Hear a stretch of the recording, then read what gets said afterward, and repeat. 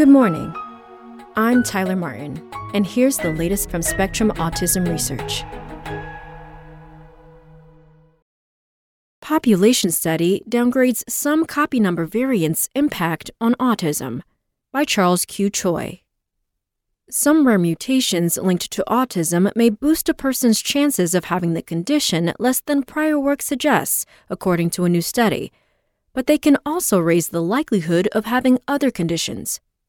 Repeated or missing stretches of DNA or copy number variations, CNVs, increase the chances of having any of multiple neurodevelopmental or psychiatric conditions, including autism.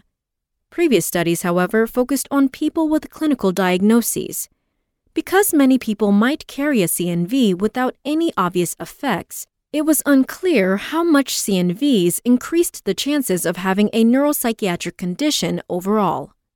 Now, scientists have conducted what may be the first population-wide review of the prevalence and impact of CNVs in 6 chromosomal regions linked to a range of neurodevelopmental and psychiatric conditions: 1q21.1, 15q11.2, 15q13.3, 16p11.2, 17p12, and 17q12. They also looked for links between the CNVs and other conditions, such as epilepsy and fertility and mortality. Having a CNV in any of the regions except 17p12 significantly increased the likelihood of autism and most other diagnoses considered, including attention deficit hyperactivity disorder, ADHD, schizophrenia, major depressive disorder, and intellectual disability, the results showed. And deletions in 1q21.1 substantially increased the risk of bipolar disorder in men and major depressive disorder in both sexes. CNVs were tied to physical ailments as well. A deletion in 15q13.3, for example, was linked to inflammation of the thyroid gland. We now have a realistic sense of which disorders can be expected and the likelihood that a given person develops a given illness, says lead investigator Thomas Werge, professor of clinical medicine at the University of Copenhagen in Denmark. The results indicate that autistic people are more likely to carry CNVs than non-autistic people and stand to benefit from newborn screening, says Marianne Vandenbrie, professor of psychological medicine and clinical neurosciences at Cardiff University in Wales, who did not take part in this research. Ideally, the families of babies born with a copy number variant linked with high risk of a neuropsychiatric disorder should be offered the opportunity of continuous monitoring and early implementation of support, she says.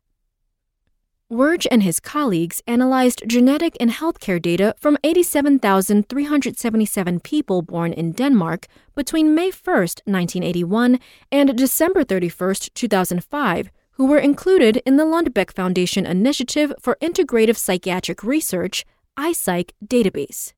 The sample, roughly 2% of the Danish population born during the period studied, included 57,377 people clinically diagnosed with ADHD, major depressive disorder, schizophrenia, autism, or bipolar disorder, along with 30,000 people drawn at random from the database. 2 of the CNVs, deletions in 1q21.1 and 17q12, boosted the likelihood of autism more than others, the team found. CNVs in 1q21.1, 15q13.3, 16p11.2, and 17q12 also increased the chances of having autism and co-occurring intellectual disability, or ADHD, and, to a lesser extent, CNVs in 15q11.2 and 17p12 did as well. The scientists detailed the results in November in JAMA Psychiatry.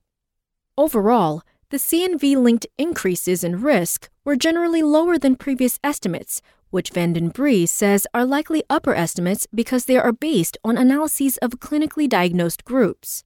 Duplications in 16p11.2 increased the chances of autism in men, and deletions in this stretch increased the chances of autism in women. The risks that many CNVs pose to an individual may depend on sex, Werge says, which could explain a range of sex differences seen in psychiatric conditions. Deletions in 17p12 lowered the likelihood of many of the psychiatric diagnoses the researchers found. This discovery warrants follow-up, they say, because if confirmed, it could point toward new therapeutic opportunities. Because this study followed people only until age 32, it does not provide insights into later onset disorders, Werge cautions. And because the researchers relied on hospital records, they could not track clinical outcomes.